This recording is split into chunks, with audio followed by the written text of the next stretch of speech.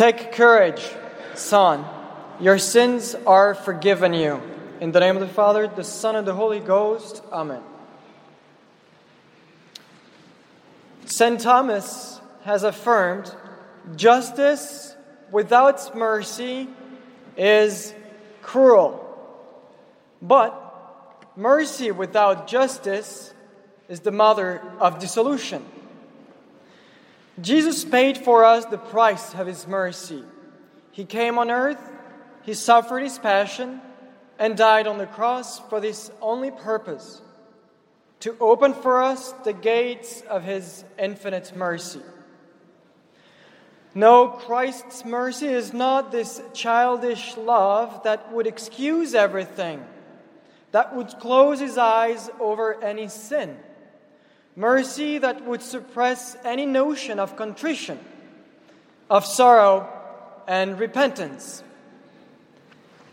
As Our Lady insisted at Fatima, which we celebrate today is the last apparition at Fatima, she said men must amend their lives and ask pardon for their sins.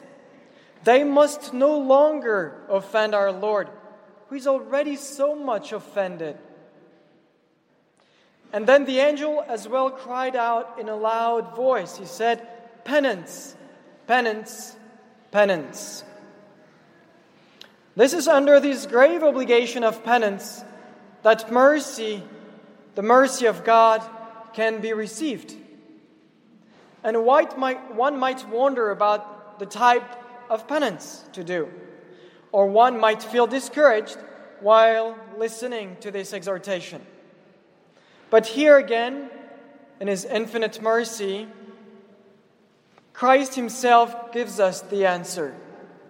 And He traces for us the path, a safe path. The sacrifice required of every person, He says, is the fulfillment of his duties in life and the observance of the law of God. This is the penance that I now seek and require.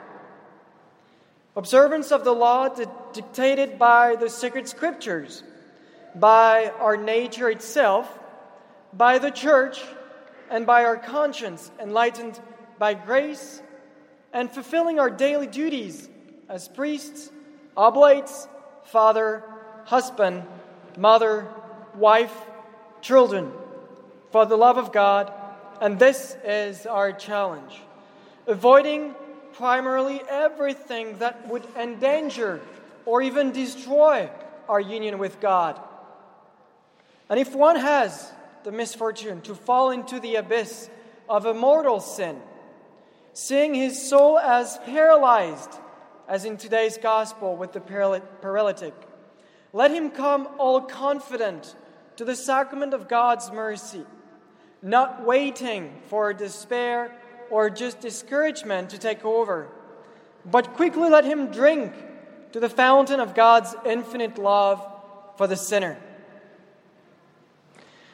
Do not wait. Do not postpone this miraculous supernatural encounter with Christ, thinking that there is no way to overcome this particular sin.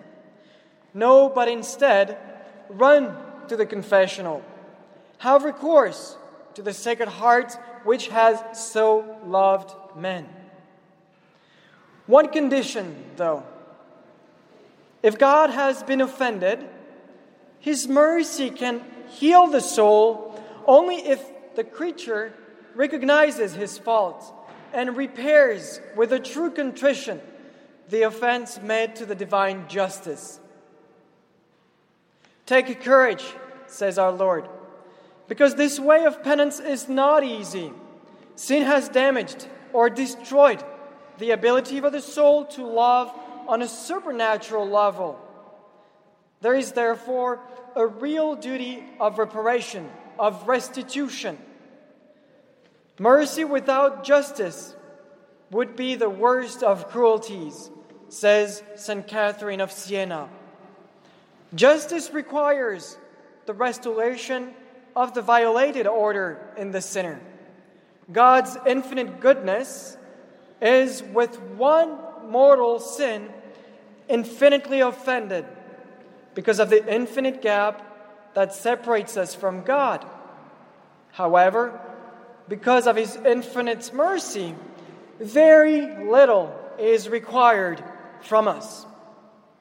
Contrition, a sincere sorrow for our sins, confession to the priest, and satisfaction in performing the penance given. Here again we have to hold together justice and mercy. St. John Marie Vianney explains, all are pardoned, or none is pardoned. It is impossible for light and darkness to be in one and the same place. Hence, sanctifying grace and mortal sin cannot dwell together. If there be grace in the soul, there can be no mortal sin. And if there be mortal sin, there can be no grace, for mortal sin expels all grace. If sanctifying grace abides in the soul then has a claim to heaven. If the soul is in the state of a mortal sin, it is headed for hell. The sinner must therefore necessarily be sincerely sorry for all mortal sin if he wishes to be reconciled with God. For it is impossible to have a claim on both heaven and hell simultaneously. It is impossible to be a friend and an enemy of God at one and the same time. And justice does not mean this image that one might have of a cruel and merciless God, sitting on His throne, surrounded by a court of pitiless judges. No, on the contrary, this image is that of a risen Christ, still marked on His flesh with the 5 wounds of His crucifixion. And the opening sight of our Lord gives us a glance of the very source of our justification, that is, the transforming of the sinner from the state of unrighteousness to the state of holiness and sonship with God. What is this source? The Sacred Heart, mystery of the love of God for the sinner. My mercy is greater than your sins, and those of the entire world, said our Divine Lord to Saint Faustina. Who can measure the extent of my goodness? For you I descended from heaven to earth. For you I allowed myself to be nailed to the cross. For you I let my Sacred Heart be pierced with a lance, thus opening wide the source of mercy for you. Come then, with trust to draw graces from this fountain. I never reject a contrite heart. Your misery has disappeared in the depth of my mercy. Do not argue with me about your wretchedness. You will give me pleasure if you hand over to me all your troubles and griefs. I shall heap upon you the treasures of my grace. End of quote. The Latin term expresses it very well. Misericordia, miseria and cor, misery and heart.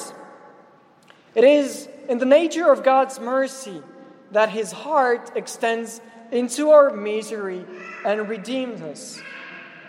Thomas, bring hither thy hand and put it into my side. Be not faithless, but believing. Come, says our Lord, come despite all your sins, all your imperfections, despite all misery. My heart is overflowing with love and compassion. Come to me, touch this Sacred Heart wounded out of love for you. Divine paradox. Your sins are, for me, the motive of my love. Your sins are the very reason for my mercy. This is why St. Francis de Sales, our dear patron, could say, I don't know how I am made. I feel miserable. I don't trouble myself about it. And sometimes I am even happy in thinking that I am a really good object for the mercy of God.